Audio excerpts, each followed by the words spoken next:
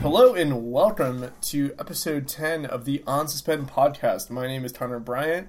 We have the whole crew's here. We got Rich Cali and Chris Giuliano. Guys, we've been adrift for, feels like a month now. We haven't all been together, but now we got, everyone's here. We're reunited. It feels so good. Yeah, it has been about a month, right? Rich was in Japan for a little bit.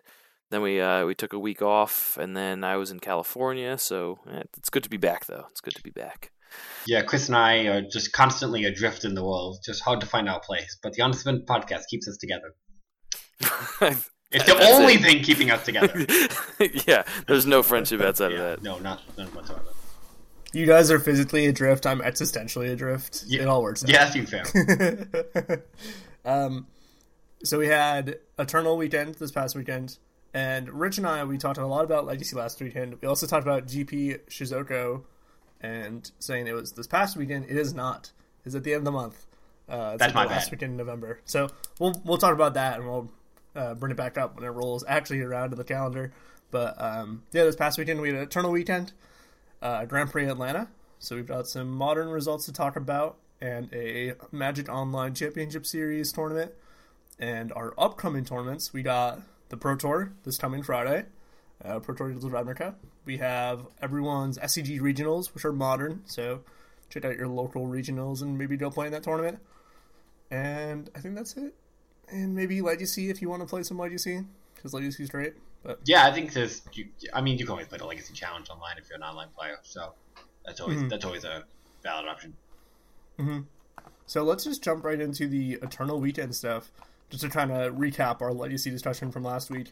Rich, you and I went on a pretty deep dive into the format, just talking about all the decks and where things line up, and the rise of Dredge, and how miracles have changed, everything like that. So kind of coming from there, what were the results of the Eternal weekend? So Miracles won the entire event, which is pretty consistent with what we were talking about last week. I did talk about Miracles doing really well in all the Legacy challenges and all of the Legacy 5-0s. It's definitely become one of the premier Legacy decks. And it was able to beat Ad Nauseam Tendrils in the finals, which is also pretty consistent with what we were talking about last week, which is if you're really good at Ad Nauseam Tendrils, just play it. And the person who came in second, it's Cyrus CG, shout out to him. He's Legacy Grinder Online. He's extremely good at the deck. He put up an impressive finish at this tournament. So, other than that, there wasn't that much Storm that I saw when I was watching the coverage. But if you're really extremely good with the deck, you get some good pairings, you play really tightly, so you can do well with it. Miracles won. There was some other Grixis decks in the top 8, and it's just a very diverse top 8 overall. Honestly. Yeah, for sure. The top 8 archetypes were elves, and then 2. They're labeled as turbo depths, but Rich said they're medium turbo depths. Very medium depths. And then miracles, we had 1 check pilot, 1 Grixis, control pilot, Sneak and Show, and Ad Nauseam Tendrils. So a decent little breakdown of combo. We had 5 combo decks, if you want to consider turbo depths a combo deck, and then 3 fair blue decks, which sounds about right. Yeah, definitely. So it's not too surprising. Yeah, the Miracles deck that won adapted more Graveyard Hate, as we were talking about last week. They played a Tormod script. I don't know how represented Dredge was at the event, but it looked like a couple of other players were prepared for Dredge. I mean, the black-green Dark Depth deck is usually well prepared for that type of deck because they have access to Crop Rotation and Bojuka Bog, so they can also, and they're also playing 4 Surgicals in the sideboard, so that's pretty good. I think the fact that Sneak and Show did really well is pretty telling as well, because that deck is really good against just a lot of the decks that are well positioned right now. Miracles and Grixis Control are solid decks. Sneak and Show can kind of get through them with either alternate game plans or powering through them. I mean, this deck has a main deck Boseiju in order to really, shut down the counterbalance lock or just any ability to counterspell. It also had a main deck Vendilion Clique, which is really interesting. But yeah, overall, a pretty cool top 8. Yeah, for sure. Definitely an interesting combination of archetypes. I feel like Elves, we haven't seen that deck in a while. It's been kind of like creeping around, whatever, but it's nice to see it get a big tournament top 8. Yeah, I think it. Some of the Elves players have been doing well in Europe with the deck, and I like some of the directions they've started going without Deathray Shaman. They still play the black. They got access to Assassin's Trophy now, which is pretty good. Although this list is only playing 1 and 2 Abrupt Decays, which makes some sense. Assassin's Trophy is not all upside. So it's pretty cool to see that there. It lost to Sneak and Show in the top 8, which is a pretty rough matchup for it. So yeah, the matchup seems pretty impossible.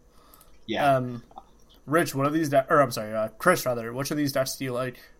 I'm looking at these some of these Turbo Depths decks for the first time, and it really is a very slow deck. Like Turbo Depths, you expect you're trying to combo off on turn 1 or turn 2, but there's no I don't see any dark rituals in here to try to speed it up. I don't see anything that's really any type of really quick mana besides Mox Diamond, and one of them has even cut a Mox Diamond from it.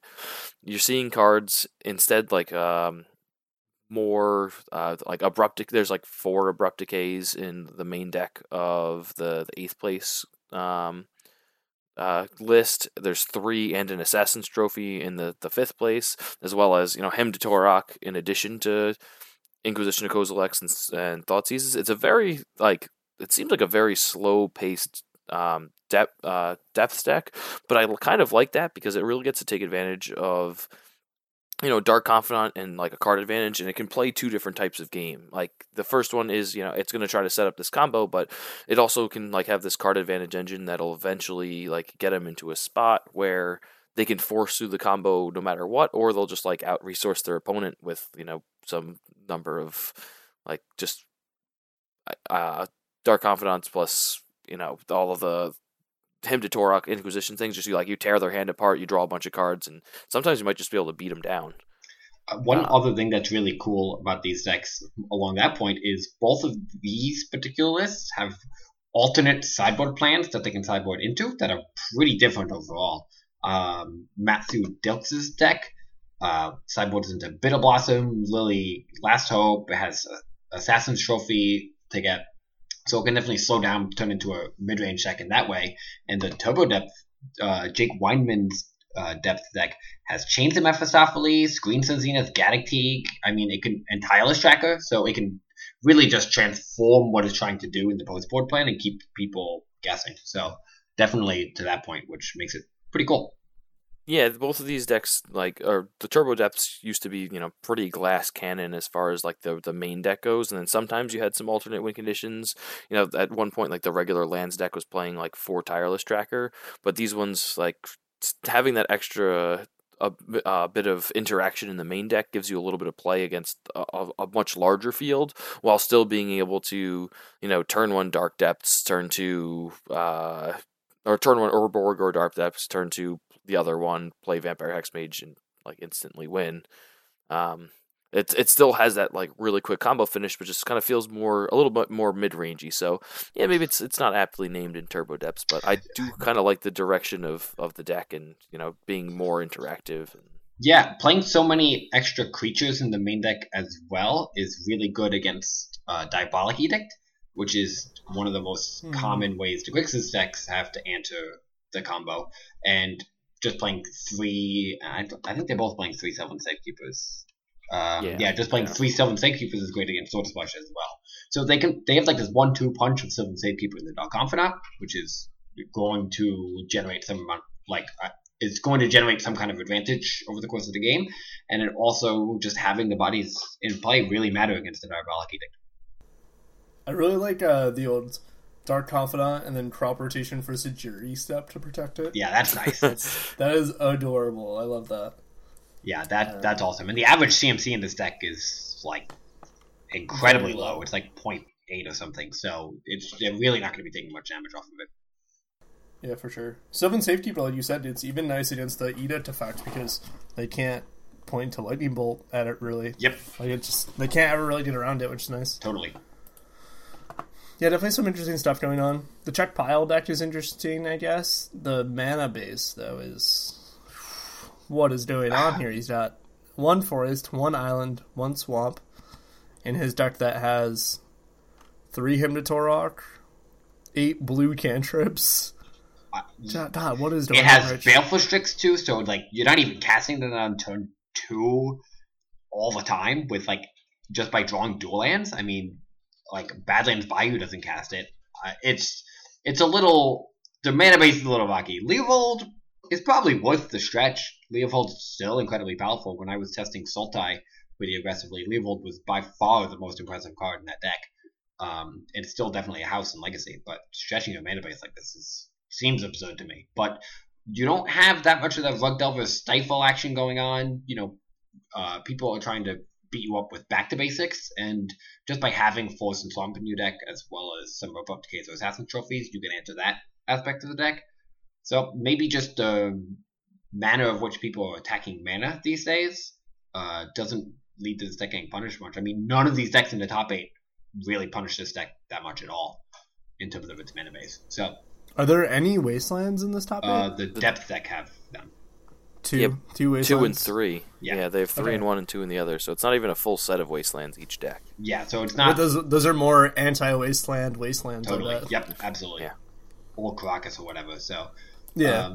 Is there a big reason why there aren't any like Delver decks? Like we saw Delver basically take over the format and sit as the number 1 deck for, well, forever really. Like it's been those years. We've like since Delver got printed, there's always been a Delver deck sitting at the top of the top tables like constantly, and I don't see any in the top 8 here. So we talked about this last week. I don't think the Delver decks right now are that well positioned. I don't think the Grixis Delver deck is actually that good overall. I mean, it's a fine deck, and it has some powerful starts, but the mana base is kind of rocky. It's like the game plan isn't that much better than just playing Grixis Control. As I've been testing the two, I felt like I've been a slower deck when I'm playing the Grixis Delver deck, and I'd rather just be a control deck at that point. And there's no other standout Delver decks right now. We talked about Death Shadow last week not being super well positioned, and I still don't think that's very true. I think people are adapting to that. It's just another Delver deck, right? It's just another Delver deck, exactly. And I just think people are playing a ton of removal right now, and the removal people are playing is pretty good. Back to Basics is pretty good against that deck. So the other Delver decks are like Rug Delver, which is always going to be fine. I mean, Stifle's not super great, but it's okay. It'd be good against the Czech Pile deck for sure.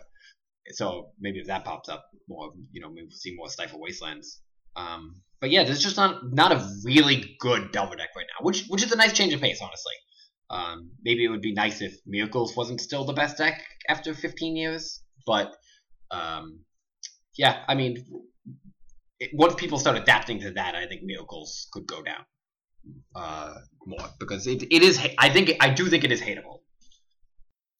What do you think are like the best ways to attack this Miracles deck? Like, what's something that if you're playing Miracles, there's like you just never want to run into? Okay, I never want to run into Sneak and Show with Boseiju, so I'm not shocked that deck did well, but I don't know what they lost to in the quarters. Winter Orb is rough. I really don't like seeing Winter Orb. Leovold's very good against the deck. So that it makes sense that would pop up as well. So there's a variety of things that you'd that still have play against it. So it's definitely something you could attack. Totally. Right. Yeah, it's interesting to see the Delver deck kind of fall out of favor because there's really nothing in that sphere, right? There's nothing that's like, oh, I'm a tempo deck that's putting pressure on the format. It's like the disruptive decks are very disruptive, and if you're not disruptive, you are a disruptive combo deck. Like, is Storm almost the new Delver deck? Is that weird? Maybe. Storm is definitely more disruptive than a lot of other combo decks. I mean, the fact that it plays so much discard, it has this transitional game plan. It can be slow, fast. It can kind of do whatever it wants. Grixis Control's honestly playing the role of a Delver deck. It doesn't get the pressure out really early, but the fact that Gurmag Angle can just come down, on turn 3 after a Hymn to Torok with some counter backup, the fact that Like it just has all of this disruption. I mean, it's really keeping some decks in check because it's just such a solid deck. It's just attacking everything from like this angle where there's just like I'm going to generate card advantage, I'm going to remove your things, and I'm going to apply pressure while disrupting you. So, but yeah, I agree with you guys. It is weird not to see a Delver deck dominate Legacy because Grixis Delver did it for so long. But yeah, we'll see what people come up with. Yeah, for sure. It'll definitely be interesting to see where the format goes. And we've got GP Shizuoka at the end of the month. So yeah, we'll have another Legacy tournament to check in on. Yeah, I did see one more note on that. I did see a couple of Sultai Delver decks going around with Assassin's Trophy that I think are very promising. And we'll see if people, keep developing that. I'm going to try them myself and see how good they are. So I think Delver is a really solid tier 2 deck that if the metagame works around, it could really move up. Or if they find really good versions of these decks. Cool. All right, let's talk some standards. So we had the standard mocks that happened this past weekend. Just like a monthly tournament. So no top 8 playoff or whatever. Just anyone sits 2 or better qualifies for the quarterly tournament. This tournament was pretty interesting.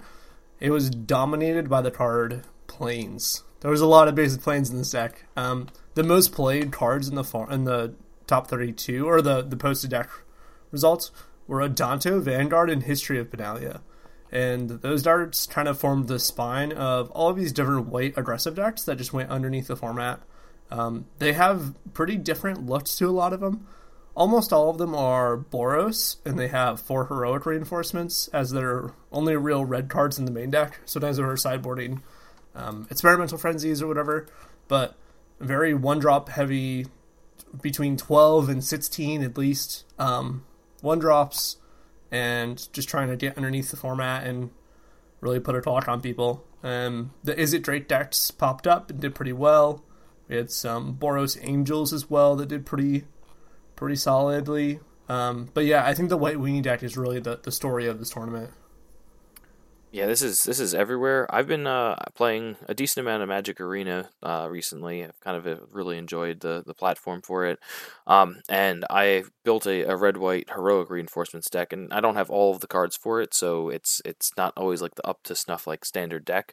But I've been really, really impressed with the card heroic reinforcements. It's it's a 4-mana sorcery speed spell in like an aggro deck where you really don't want to be.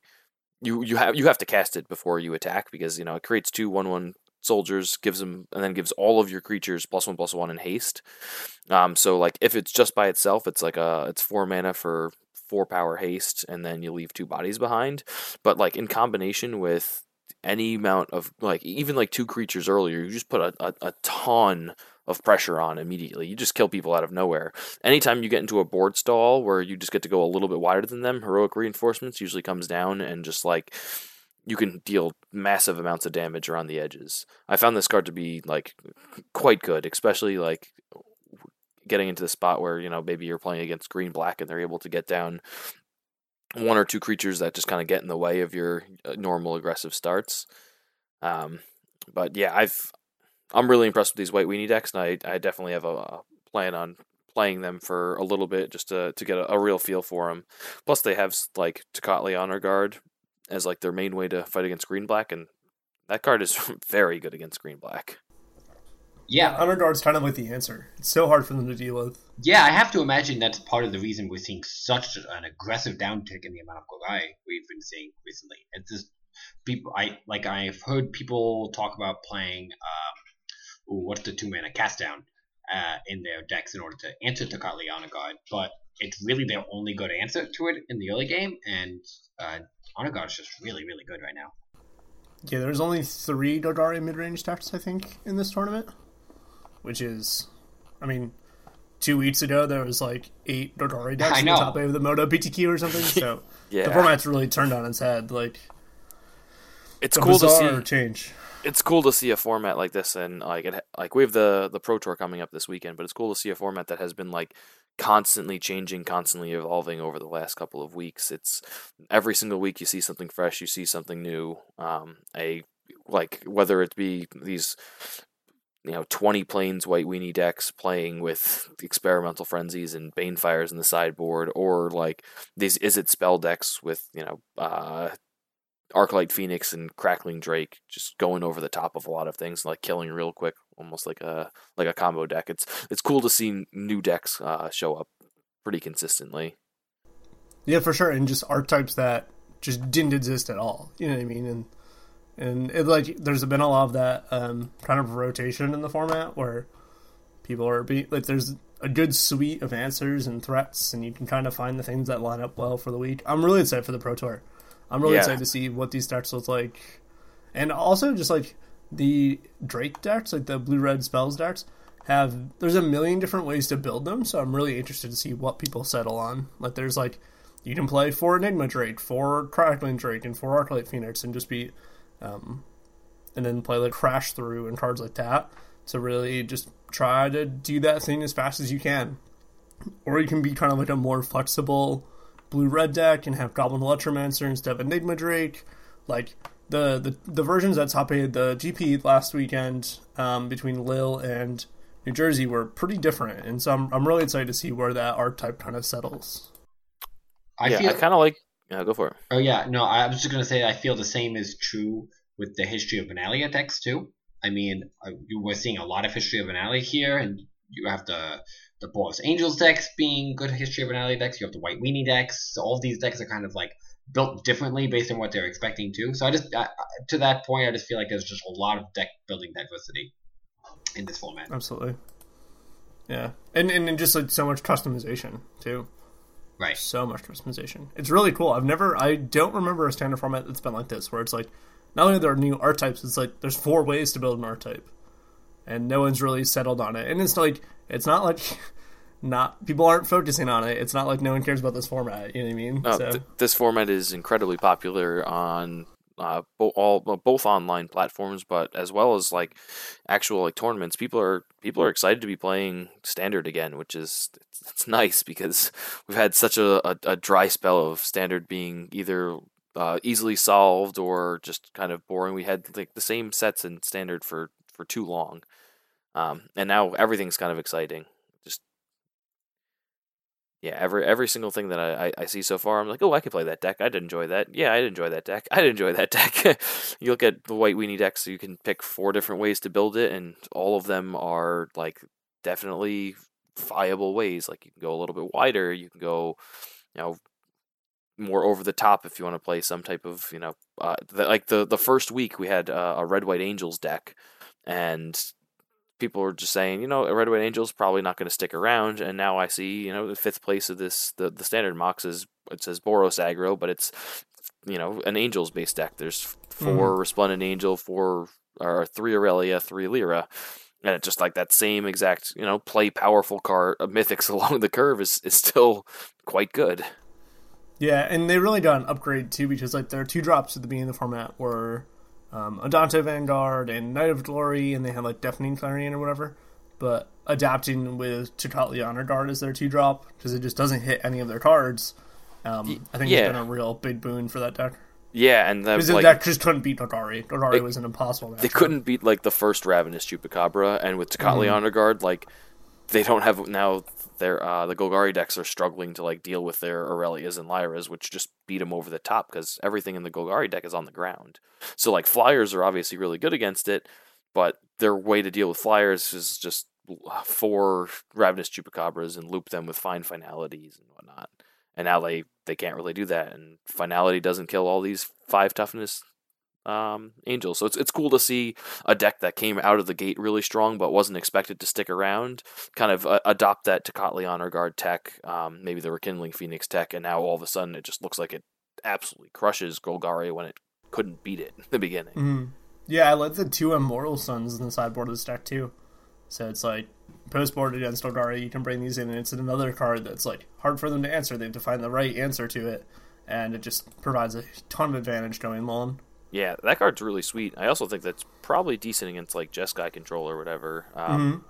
It helps, out card advantage them when they're going to be expansion and explosioning, and you're able to just draw more cards, cast them easier, and they can never tuck the Mortal Sun away with Teferi because they can't activate the thing. So it's like it shuts down the main win condition of Jeskai, which is for Teferi, Hero of Dominaria. Yeah, they don't have a ton of answers to non-land permanents, really. I think they have like Negate and sometimes like an Ixalan's Binding or Disdainful Strokes, and like outside of that, I don't. They have one Cleansing Nova that they can do. Oh yeah, Cleansing Nova. I forgot that is the second line. Destroys artifacts too. Oh yeah, artifacts and enchantments. That's cool. Yeah, choose one. Okay, so they have a little bit of play to it, but a lot of the ways to like dig to that normally would be like Teferi. Not much play though. Yeah, it's what, maybe 4 cards, and 3 of them rely on them not like stopping them from resolving it. I guess like they have all of their counter spells. But yeah, it's like if that thing lands, they have one Cleansing Nova and one Ixalan's Binding, as far as like the most recent one goes. Speaking of Jeskai, how do you guys feel about the 4 Revitalize in the main deck of this Jeskai deck? Honestly, at first I looked at it and I was like, wow, the card seems pretty bad, but the more I think about it, it makes a lot of sense. It kind of fits that spot where you like have 2 mana and you want to do something with it. So it's like it's a cantrip, you dig into your deck a little bit more. It makes Crackling Drake a little bit better, and you're gaining that 3 life you gain is actually very important against the mono red decks in the format where they're looking to burn you out with lightning strikes and shocks after you stabilize the board with Deafening Clarion and like holding up whatever Essence Scatters you have. I feel like that card, it keeps them out of like Banefire range as well. It seems very important, and like oddly enough, I actually think that the 3 life is super super relevant, and it makes like a lot of sense to play Revitalize over something like the Jumpstart spell. What was it? Radical Idea? Yeah, Radical Idea. I did see like a split. I did see like 2 Revitalize, 1 Radical Idea, like 1 Search for Ascanta. You know what I mean? Like, I can split those up and not be too punished, but I do like having some amount of Revitalize. Yeah, I think that there's definitely a reason why this Jeskai control player played all 4 of those and didn't split it up, and I think it's because of how important that like 3 life or maybe 6 life is at like early in the game. Like you don't see a lot of other things. What are these decks doing at 2 mana? Like at one point they would probably be playing Lightning Strikes and Shocks.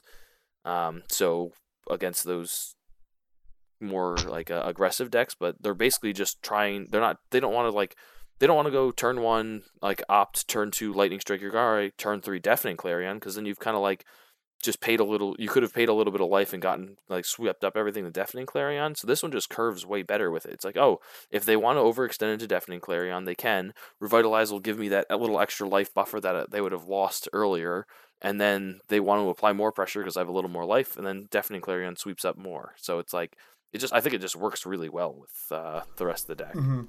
Yeah, the synergy with the sweepers is interesting, especially with all these like Boros stacks running around where they have heroic reinforcements and stuff.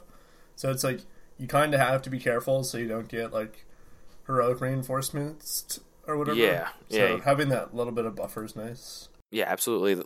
You don't want to really overextend into a sweeper, but if your opponent's just going to spend 2 mana and gain like 3 life and draw a card and then like dig a little bit longer, hold up mana for a counterspell, and then do the same thing again, you kind of have to start applying more pressure. Like when they're starting life total, each game is going to be 23 or 26. You really have to get the gas pedal moving, and like, well, like that runs you right into Clarion. So I don't know. I like it. I think I personally like it, and looking at it in this list, it just makes a lot of sense to me.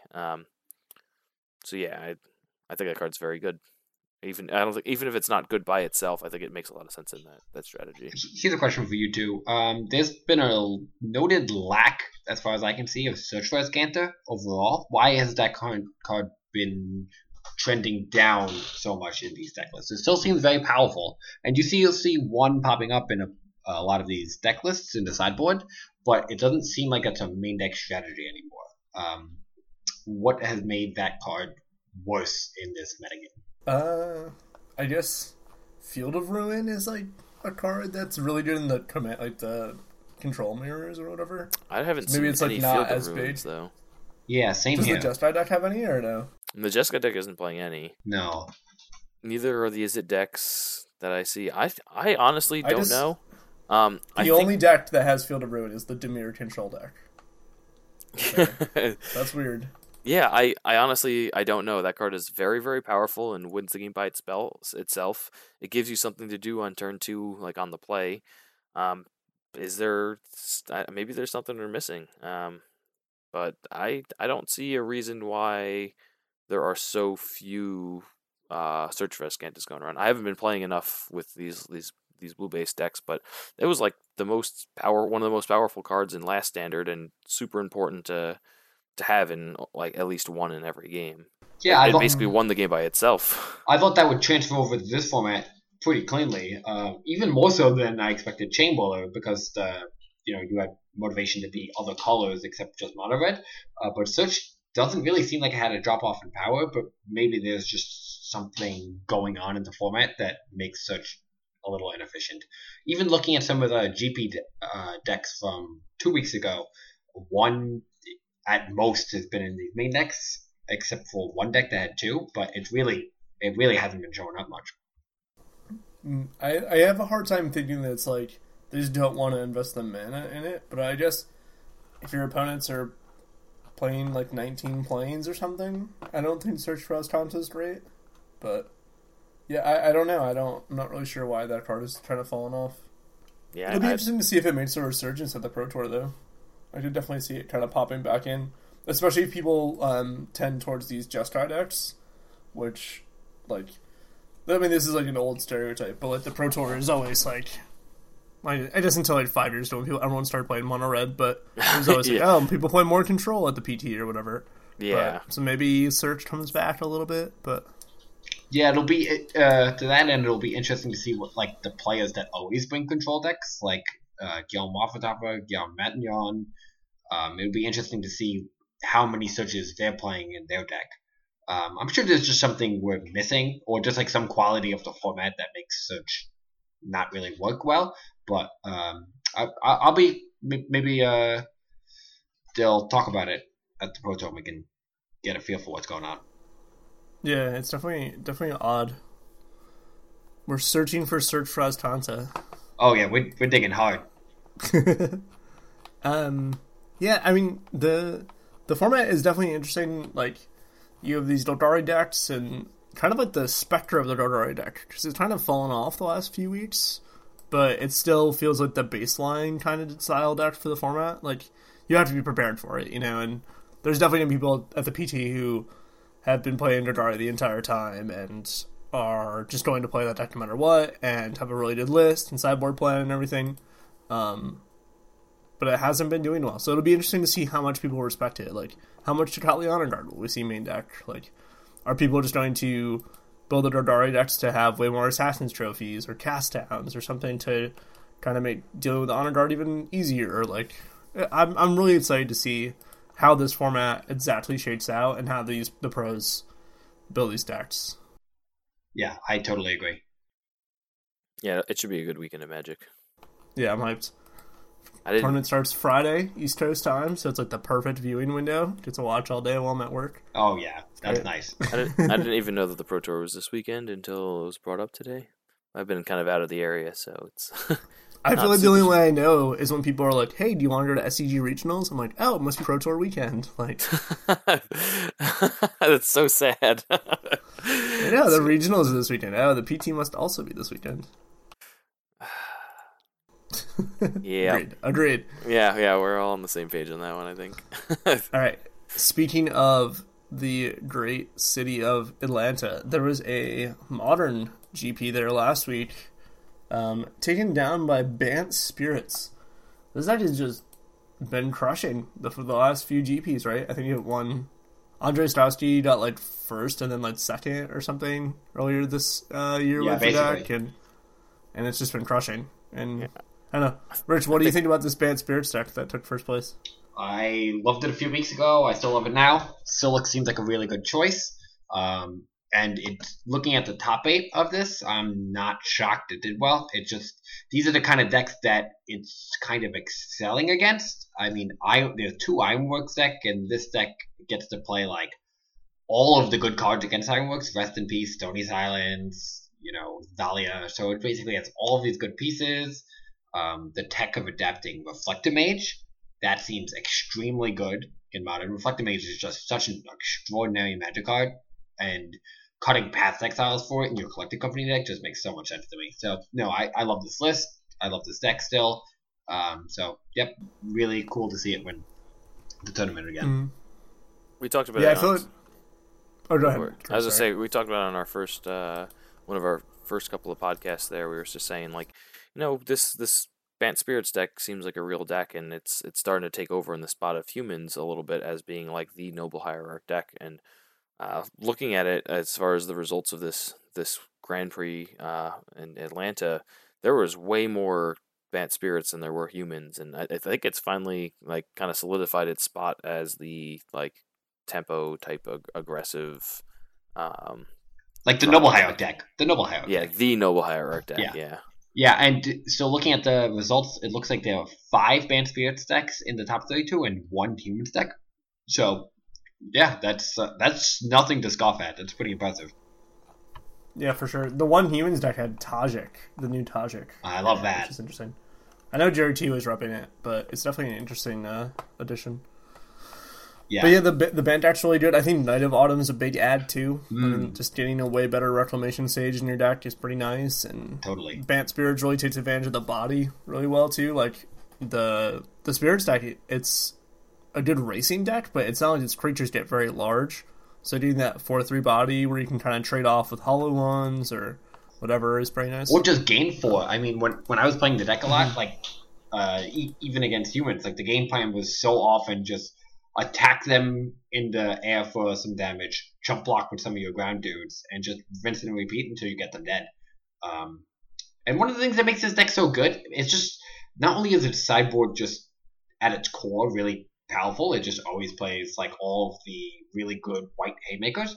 It can also just play any of these like really powerful sideboard cards. It gets counter spells, it gets haymakers, it gets really diverse cards. It can really just do a lot. So it just continues to be an impressive deck.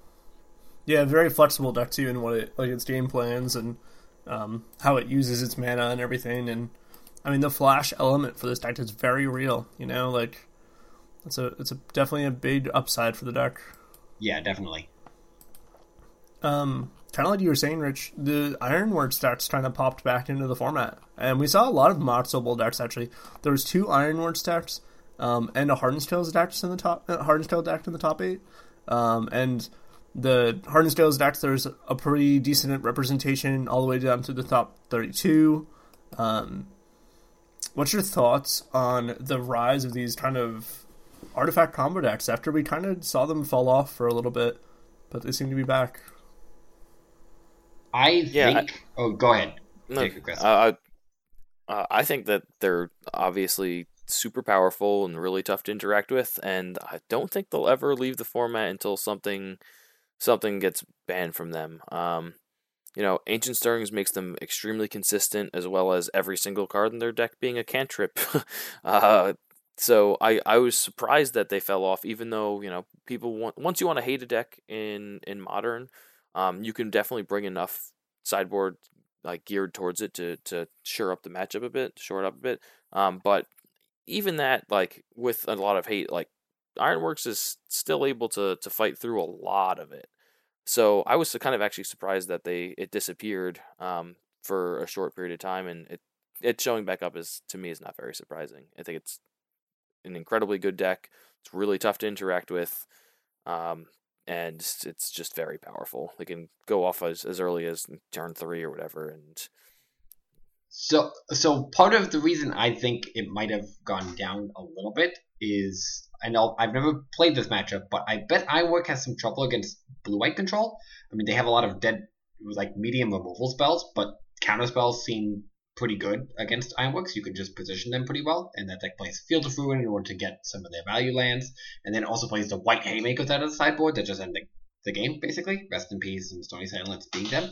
And there's been a big downturn in blue-white control, and there's been a big upturn over the past few weeks in Dredge, and I bet Ironworks is actually very good against Dredge. I mean, you can Ancient Stirrings into your artifact Graveyard Hate out of the sideboard. You also have a really proactive turn 3 kill.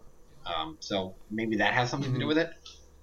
And they have 4 Nature's Claim in the board for the Leyline the Voids that'll come in. Totally. I think Sai, too, is just, like, been such a huge addition for the deck because even when you're not comboing, you can kind of, like, generate a bunch of value off these cards that are just cantrips or whatever. And I think Piotr in the top 8 beat a Leyline by just having Sai in play and then drawing KCI and just being like, all right, crack my star, go find, like, didn't do another one, and just made, like, 8 Thopters or whatever is enough to win. Yeah, Sai is very good.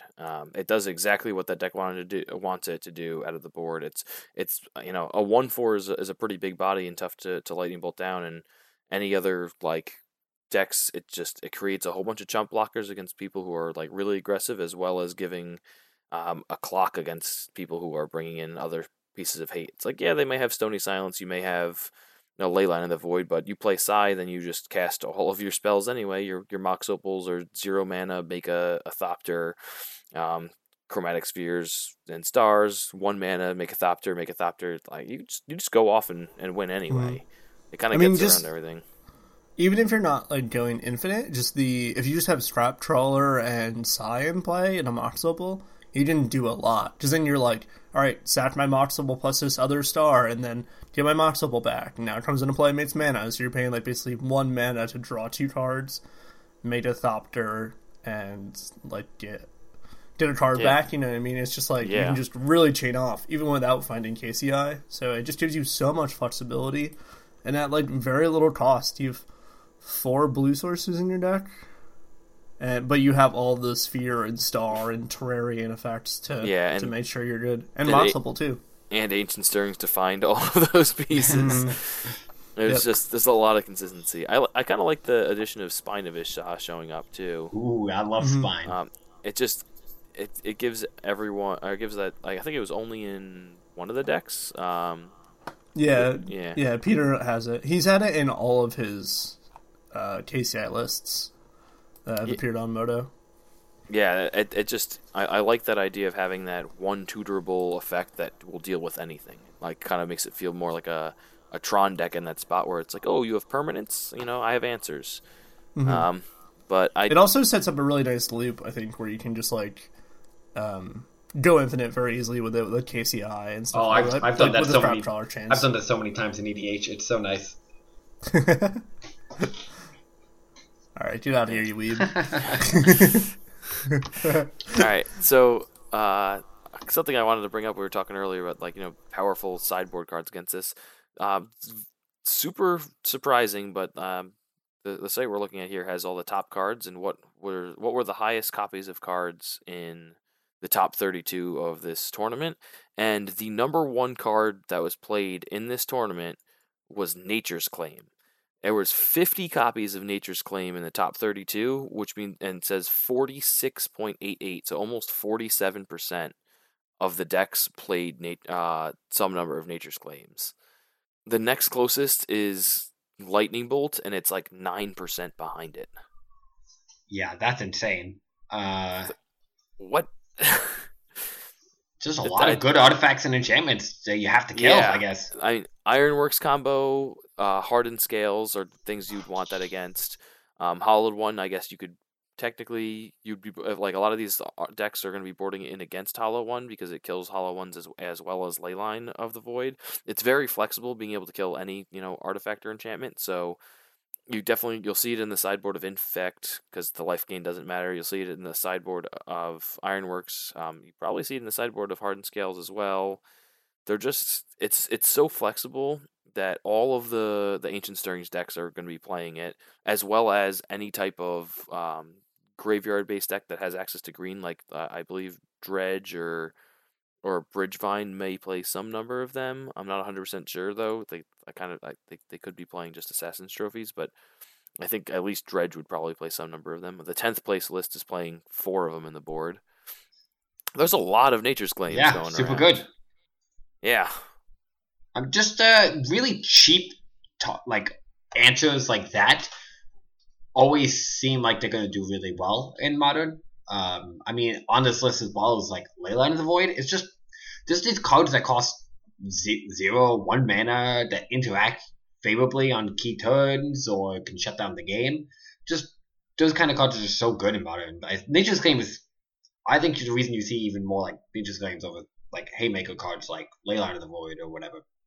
It's because Nature's Claim is also really diverse, and you don't have to adjust your game plan for Nature's Claim or like mulligan to Nature's Claim. It's just very surprising when you look at the list of top cards here. It's, you know, Nature's Claim is in first place by a very large margin. And then it's like Lightning Bolt, Ancient Stirrings, Noble Hierarch, Mox Opal, Faithless Looting, Path to Exile, Walking Ballista. Those are the next ones, and those are all like main deck staples of the format. These are things that are like in every top strategy takes advantage of one of these cards, you know, and every single top strategy takes advantage of one of those, but then like, and also Nature's Claim sitting on top of all of it. Yeah, it's like the Crown Champ is this sideboard card that just deals with random permanents. All of these cards, besides just Damping Sphere and Walking Ballista or whatever, but the other 8 cards are 0 or 1 mana. Like Rich said, like. Yeah. And even Damping Sphere is just like an insane hate card or whatever. Yeah, and Walking Ballista is technically 0. I was going to say, it's technically 0. And also in the top 8 we see Bridgevine, in which case it's literally a 0 drop. So I feel like people should be playing some split of Walking Ballista and what is the new one from Guilds of Ravnica? Chamber Sentry? Yeah, some amount of Chamber Sentries. Just because it's like a 1 mana creature that stays around. I love that card. That card's sweet. It is definitely sweet, and you can get it pretty big, and you can make 5 colors. So maybe you can rebuy it if you live the dream. Yeah, that seems nice. I like the sound of that. Just like some kind of split.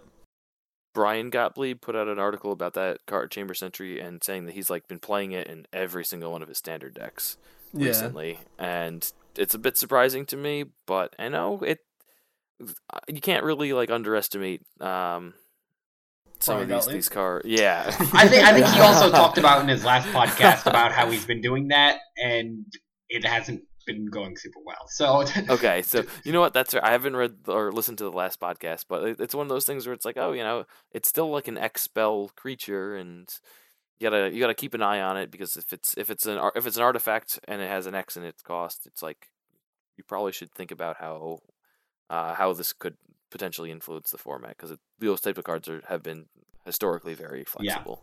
Yeah, if a card's absurd and limited, it might be absurd and constructed too.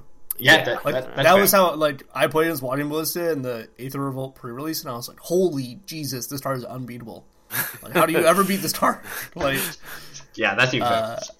Yeah. And Brian was using it in Venerated Loxodon deck, which I really liked too. He was just like, I want more 1-drops. Oh, that's cool. More 1-drops in my Legion's Landing Venerated Loxodon deck. And you're like, oh, now you can. Yeah, that sounds very bigger. Good. Shoot a 2/2 now. But you're going deep. I really like this one Blasphemous Act in the sideboard of the Bridgevine deck. That is adorable. Like, spicy. Yeah. I mean, Blasphemous Act is a nice one. A 1 mana Wrath. I mean, Terminus has been great in Modern recently, so. Yeah, I can. It's definitely good against like humans or whatever. And if they Metal Mage it, they're geniuses. But that is masterful. You have to be so far ahead, like mentally, and in order to do that, I have no idea how you'd like get to the spot where you're like, you know what, this is the one to name. Yeah, as opposed to the 4 Assassin's trophies. Yeah, you'd have to be deep in the tank. Yeah. Yeah, that's some Galaxy Brain stuff right there. Oh yeah. I like the Necrotic one too. That's a cool pickup from Guilds. Yeah, me too. That seems really good. Sweet addition. There's also an interesting thing that happened in this Grand Prix is I only see 2 things of Tron showing up in the top 32, but multiple copies of Valakut decks. There's a Titan Breach deck and a couple of red-green Valakut decks, so I think maybe there's 3 of them. There's not about the same percentage of big mana decks as you would expect, but it seems Valakut made a little bit of a comeback. Do you think there's any reason behind seeing more Valakut here than something like Tron? Or are people just more ready for Tron? Or Valakut? I think. I'll just take this one quick second. Valakut sidesteps the Stony Silences that kind of hose Tron a little bit, and people are really like gunning for that kind of stuff. So I could see that being a reason. It also Damping Sphere. Yeah, totally. It also gets to play Damping Sphere. Not only does it like dodge it, it gets to play it, and yeah, so that's really good. Yeah, the last time I played Valakut, I had multiple Damping Spheres in my sideboard, and it was very important in helping out with the Storm matchups and whatnot, and it was very powerful too.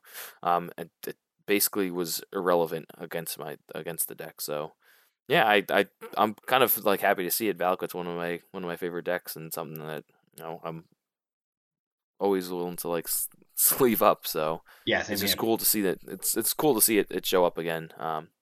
When it has been kind of under the radar or like completely off the top lists for quite some time. What's nice about it too, though, is we saw kind of like big mana doing well, like 2 Amulet Titans decks played in the finals of a SCG Open a few weeks back, and we've seen more and more big mana decks, and Valakut is a big mana deck, but it's to sidestep not only all the hate, but also it's really good against the other big mana decks. You know what I mean? Like, it traditionally is very good against Tron, it's probably pretty good against Amulet Titan, especially if you have Damping Sphere in your sideboard. It's always been really good against Dredge, not that it's a big mana deck, but just in general, great against Dredge. That's probably another reason too, because Dredge has been really good in these past few weeks. We don't see a lot of copies here, but I think people are just gunning for it, and they're really trying to shut it down. Yeah. Red Green Valakut gets to play main deck Anger of the Gods and main deck Relic of Progenitus, because like neither of them affect the deck at all, and both of them are quite good against like random decks. Like Relic of Progenitus at worst is going to be a cantrip in a deck that you want to see as much of your deck as, or a portion of your deck. And Anger of the Gods is just, if you look at the top field here, it's great against. I think it's great against Bant Spirits. They obviously have some answers to it, but it's good enough to clean up with when you have a little bit of extra mana there. It's probably decent against all the small creatures in Hollow One in the main deck at least. It's great against Dredge and Bridgevine. So I don't know. I like that. I like the pick. Seeing that deck uptick a little bit. I do think that was a good choice on the weekend. Whether it's a great choice moving forward is a different question, because you don't really know how people are going to adapt to this world that seems like it's run by Bant Spirits and some of these other combo decks. But this actually seems like a pretty fairly balanced top 32. Mm-hmm. Yeah, everyone's trying to kill you pretty quickly. Yeah. Basically. Not fair, fairly balanced. Right, exactly. Like, balanced fairly. Yeah, there's no deck that really came out as like the top showing deck. I guess it's like Bant Spirits put up the most number of decks. It's like 4 or 5. Yeah, pretty much. It sounds like Modern. It sounds like we've gotten back to this point. I think Blue White honestly did a really good job at like condensing the top of the field. For the few weeks where Blue White was definitely one of those decks to beat, and then we saw like 5 or 6 of the same decks do really well consistently across GPs and SCG Opens, and now I guess Blue White's fallen off, and we're just seeing a lot of different decks here. This is a super diverse top 32, and the top 8 even has 7 different archetypes. So, yeah, super diverse and a lot of interesting choices. We saw even like there's like one copy of the Is It Phoenix deck in top 32, which has been really popular on Magic Online, and people have been really trying to push that card. My opinion on it is like, I think Arclight Phoenix is a really powerful card, but I think the core around it isn't quite there. I think like trying to do the whole like fiery temper thing is a little bit weird to me. I understand why it's there, but I just think that your deck just, you have these draws where you're just super synergistic and everything works, but then when you don't have those draws, your deck is unplayable. It is horrible. In a really weird way, it feels like a very inconsistent Blue-Red Wizards deck, right? They're like trying to play extra lightning bolts for 1 mana, but like Blue-Red Wizards, maybe it's just like not as powerful. Maybe that's just like the thing Modern wants. It's just like explosive power, less consistency, as opposed to Blue-Red Wizards, which seems like it's going to do the same thing pretty much every game. It's just not the most powerful archetype in the world. Yeah, and I kind of understand like the Lava Spike versions of the Arclight decks. Like, okay, like you're trying to work to rebuy the mono red versions. This 3-2 or whatever, and Faithless Looting is actually it's not great in a burn deck, but it's actually fine. You know what I mean? Like, you discard extra lands, or like, especially if you have Fire Temper, you can kind of make it into a card advantage card. Like, well, it's going to be the card advantage card that puts Arc like Phoenix in the graveyard and fuels your Bedlam Revelers. So it actually works really well in the mono red deck, even though you don't necessarily you want to throw away resources usually. Yeah, Lava Spike, Faithless Looting, it's a weird combination of cards. Yeah. But Bedlam Reveler has actually been, their card's obviously very good, don't get me wrong, but it's been really slow, and it kind of adds to that like clunkiness problem the deck has. I don't know. And like Thin in the Ice and Arclight Phoenix is awkward, because like, I guess you can flip Thin in the Ice like main phase 1 and then get your Arclight back. But if you ever get Arclight back and then try to flip your thing, then you have to recast your Arclight or get it back in the graveyard. Like, I don't know. There's just a lot of weird things going on, and I think there will be a good deck there at some point. But I don't know. It's interesting to see where it'll fall. Yeah, I don't think it's quite there yet. Although I do see how it's very powerful. So I think a couple of number tweaks here and there, and we could see this deck really perform. I like the card Chart, of course. I've been playing with it a lot in Standard. I've been playing actually a Blue-Red Wizards deck in Standard that I've had a lot of fun with, and it's been fairly consistent, so I think I'm going to continue working on it. But Chart, of course, is good. It's a very powerful card. You haven't seen it in, like, this deck specifically. It's able to load multiple cards into the graveyard for Bedlam Reveler or Arclight Phoenix, as well as kind of act as like a 2-mana draw to give a little bit of tempo once you're ahead. Why don't the Arclight Phoenix's decks play Goblin Electromancer in them? Or Baral? You know what I mean? Like, you can play, like, then your Metamorphosis become insane. If you want to play Risk Factor, they become a little bit better. Like, yeah, I think the main issue with it is, like, if you look at this specific deck, they have Fiery Temper, which they're trying to Madness every time, which wouldn't get any, like, cost reduction. So the only cards that would actually be cost reduced in this deck are the 4 Chart, of course, 4 Metamorphose. It might be better in... I guess it would be better like towards the mono red deck where it had like some of the ritual effects too, but it's at that point it's also like, you have to make sure that you have blue mana in the mono red deck, and I see why they're not playing it.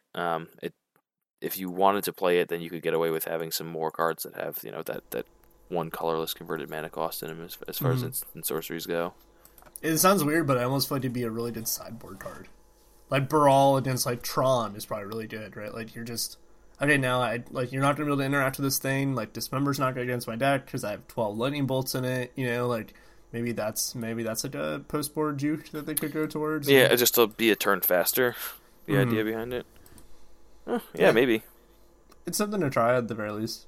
Yeah, maybe I'll fire up some Magic Online after the podcast. What's up with this Fairies deck in 13th place? Cool Fairies. I love me some Fairies. It's not a deck. Oh, you sound so unhappy, Chris. It's just like it's always going to be that one random deck that shows up in the top of a tournament. I don't see anything wrong with it. It just is a blue-black flash deck, and there's some powerful things going on. It's got Snapcaster Mage, Jace the Mind Sculptor, Liliana of the Veil, Fatal Push, some... Are you describing a legacy deck, or this is basically like a legacy deck, except with less playable cards? Except that Legacy has a bunch of free spells, and this one doesn't. Yeah, this deck just plays 3 and 4 drops. Spellstutter Sprite is insane though. That's kind of like a free spell if you are in the market for playing a 2-mana 1/1 flash, because you just tack on a counter spell.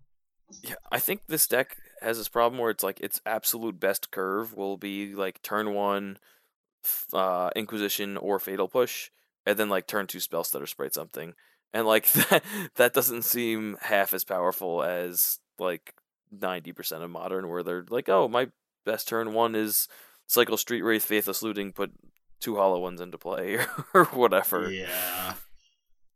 Yeah, I agree with that. I mean, I actually really like the idea of with Bitter Blossom there against like some of these like Hollow One decks. Like, you have these blockers or whatever. Bitter Blossom seems pretty decent, but it's like really slow against something like Ironworks Combo and Tron. Like, I don't know. Yeah, I mean, the fastest deck you can put on this is just turn 3 Liliana, I guess. It's like discard, counterspell, Liliana plus. There's got to be a They can, reason like, this deck clear did up well. their hand. I mean, the guy playing it, Yuto Takahashi, is also just insane. He's a really good player, and just like, I think he's a PT top 8 and like a bunch of GP top 8s, and he plays fairies a bunch. His Twitter handle is Vendilion, which is really cool. Only one Vendilion clicked in his deck though. Just not committed. Disappointing. But I mean, it's interesting, and like you were saying, like Bitter Blossom does seem good. The 2 heroes downfall, it's like, or like what? I get it, like you're killing Jaces and stuff with it, but the format's so not about that. Like, right, it's like yeah, exactly. Thank you. I'm like, oh, you can kill Jace, sick. Like we just said, the 10 most played cards cost 1 mana. yeah, Right, sick format. Exactly, and like so many of these decks are going to present so many different threats by turn 3 that just need to be answered. I mean, like, let's just say, you were using the example of what's it called, the stupid Bunny Inquiry deck. The hollow one. Yeah, Hollow One. I mean, Hero's Downfall is just not going to do anything against them. You're going to die. You're literally just going to die. So it's ridiculous. I'd rather have it something like Dismember, especially when you have something like Liliana's Veil and Hero's Downfall as like your 3 drops. You like definitely need black on 3 for those cards, and you're still trying to cast Cryptic Command on 4 as blue, but your deck has 3 Field of Runes in it as well.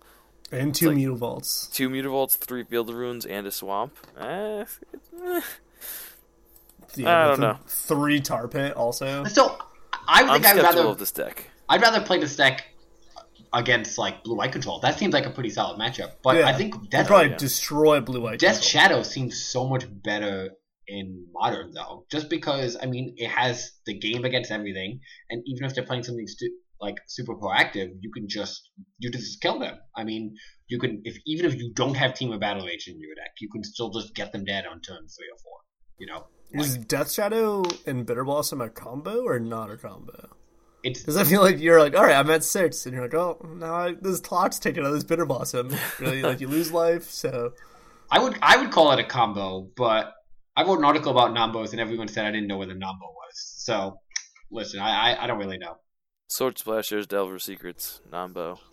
yeah, Days. Still That very is good. so. Days Jace the Mind Sculptor is the most ridiculous Nambo that nobody seems to want to admit. If you've ever played with them, it's ridiculous. You're just gonna like turn 1, you're gonna daze something, like because you have to daze something, and then you're like, oh, Jace, you're looking good on turn 5. Yeah, it's ridiculous. We could definitely have like a list of Nambos at some point during our podcast. It's like, what are the weirdest decks that won tournaments, and like why should they have not worked? all the like Path to Exile Liliana decks. and it's like, Oh, wanna yeah. gouge my eyes out. It's Yeah. like, what are you doing? Yeah, But it does. I mean, Modern's in a Yeah, sweet. I think it would be remiss of us not to talk about the 4th place Infect deck, because on this podcast, very lucky to have Infect Master Chris Giuliano on. So I feel like we should have Chris just comment on the Infect deck very quickly. All right, let me tell you about this Infect deck. It does not have Berserk or Damn it. Invigorate, which is how I won almost all of my games. Damn it! So close! all of my spells were 0 mana. So this cut all of the good cards for cards that are not nearly as good. Yeah, I think Infect's great in Modern. It's something that if I had the Blade or the Noble Hierarchs, I probably would have already been playing. So it's something I'm definitely thinking about building. It's just punishes people for playing things like Ironworks combo and Tron, where you're like trying to really not interact and like combo off and win on turn, 3 or 4. Like you're trying to like get to that spot, and in fact just like doesn't care because they play Glistener Elf on turn 1 and they kill you 2 turns later, or they play a Noble Hierarch on 1 and they kill you 2 turns later. Yeah, and just looking at this deck list, outside of Blighted Agent and the 1 Spellskite, just everything is 1 mana. Literally the entire deck is 1 mana, which is really nice. Oh yeah, this is very mana efficient. I mean, that Immense, almost 1 makes mana. Inkmoth like Nexus cost 1 mana, honestly. Yeah, basically. Yeah, It Inkmoth really is the doesn't only- tap for mana. That one costs 2 mana. Yeah, more or less. Because you have to use the land to attack with it too. Yeah, so like, I mean, I like the pick for Kazu Negri. I think he's been playing on the SCG tour or played on the SCG tour for a little bit. got his name while playing Storm earlier in the year, I think. And Jeskai Control. I think he's done well with Jeskai Control on the SCG tour as well. Okay, so yeah, he's been floating around on a couple different decks, but I'm not surprised to see he's been doing really well in Modern. I'm not surprised to see his name up there on the list, in the top 8. So congrats to him to getting onto the Pro Tour. I like this pick. Would probably play it myself. The deck looks great. There's enough combination of graveyard hate in the sideboard. Hate in general with like Spell Pierce, just to give you a mana efficient way to deal with anyone who's trying to do other combo nonsense, and then Wild Defiant, Spell Skites, and Shaper Sanctuary to grind through the decks that are trying to kill all of your creatures. Which there aren't that many of. There aren't that many. John, it looks like a Pyromancer on an all-time low, I think. Jeskai Control, basically nowhere to be seen. And I find you're a lot better against blue-white than something like Jeskai. Yeah, really clunky. What's your opinion on the 2 Dissenters Deliverance in the sideboard? I know I've liked this card in the deck before, but should we just have 4 Nature's Claims? Like, is that... No, I played 1 Dissenter's Deliverance in the Legacy one, which obviously it's a little bit different. But the nice thing about Dissenter's Deliverance as opposed to Nature's Claim is the random times you run into Chalice, it gives you a little bit more of a feel into, like, look at, we were just saying before, the whole deck costs 1. It makes it a little bit tougher to beat a Chalice. But it also has that upside of, you get to cycle it if you really need a pump spell, or you need to fuel a card for Become Immense, or, there's just like no artifacts out, you just want to get a fresh card. So it's flexible, and I do like the split between them. Like, there's not a ton of straight enchantments that you really want to kill, that like Nature's Claim would deal with. So like, it's mainly just a mana efficiency thing, and both of them kind of cost 1. One, it's like, if you really need to kill the artifact, you can pay 2 for Dissenter's Deliverance, and it just diversifies your cards a little bit more. Yeah, I like it. I don't know how many copies of Destroy Target Artifact you really need, but the split seems fine to me. Yeah, it's definitely interesting. Kazu's also a great follow on Twitter. Definitely a pretty funny human. Just want to touch on these Hardened Scales decks. This is a deck that I started playing a little bit this week.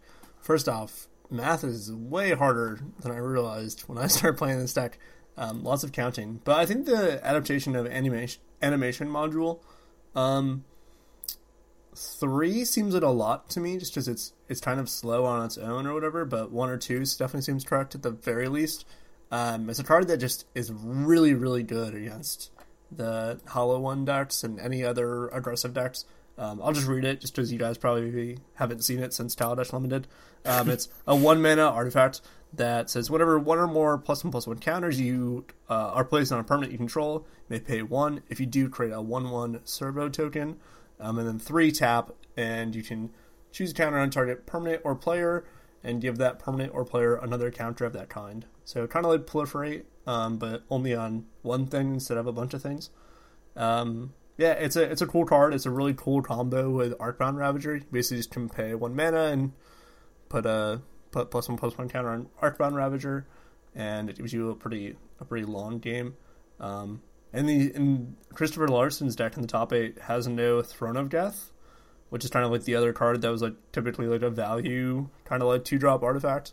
So it's interesting to see all of the animation modules and no Throne of Deaths in his 75. So, but I think this is a deck that's good going forward. It can kill pretty quickly. It's good against like the other aggressive creature decks. It can get way bigger than your opponent's creatures really quickly. Haenerback Walker is incredible in those matchups. Walking Ballista kills everything. You have Ancient Stirrings and Mox Opal, 2 of the best cards in the format. Ancient Stirrings finds all these great sideboard cards for you. 2 Tormod's Crypt, 2 Grafdigger's Cage, 3 Damping Sphere, 2 Spellskite. Let's not forget that you can also play the number 1 card in Modern right now, Nature's Claim, in your board.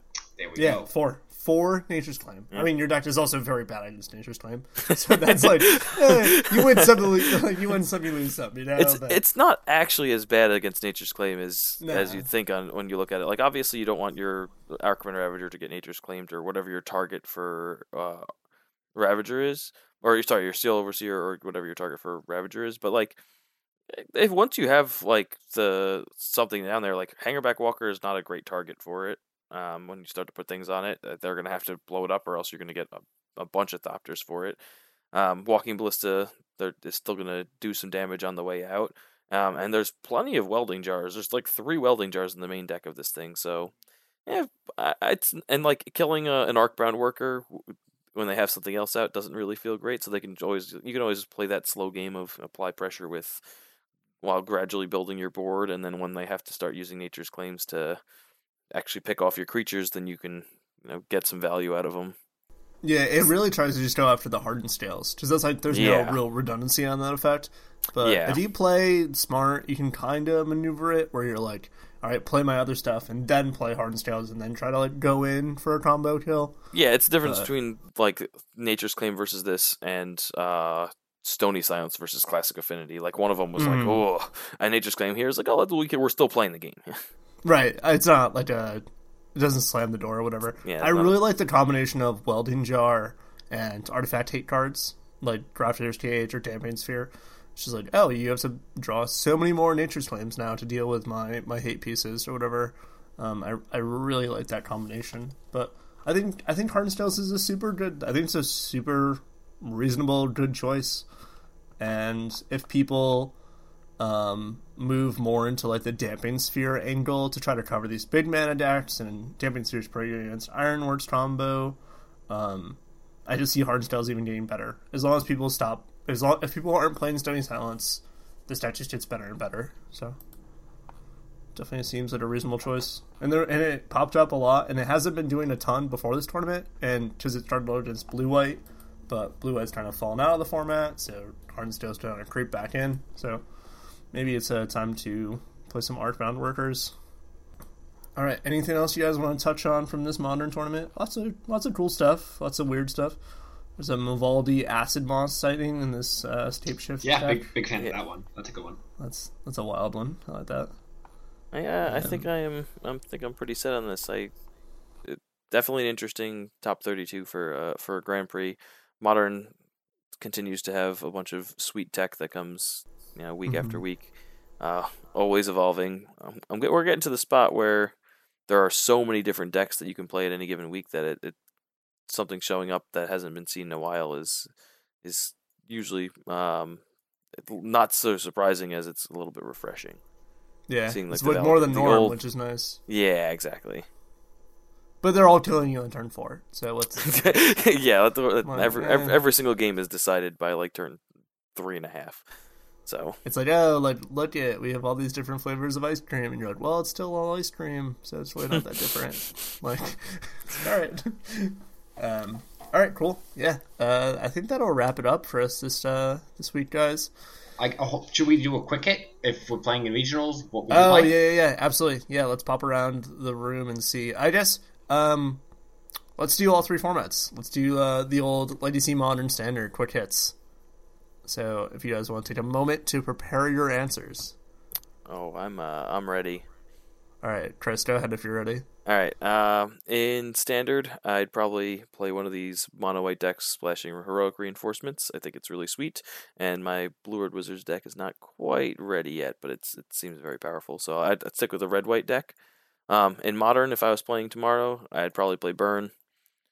I just love that deck, and I haven't played it in a while. And in Legacy, I would play whatever somebody hands me because I don't own a lot of. It's a very cost prohibitive format to get into. Okay, I'm just gonna build whatever I want for you and give it to you tomorrow.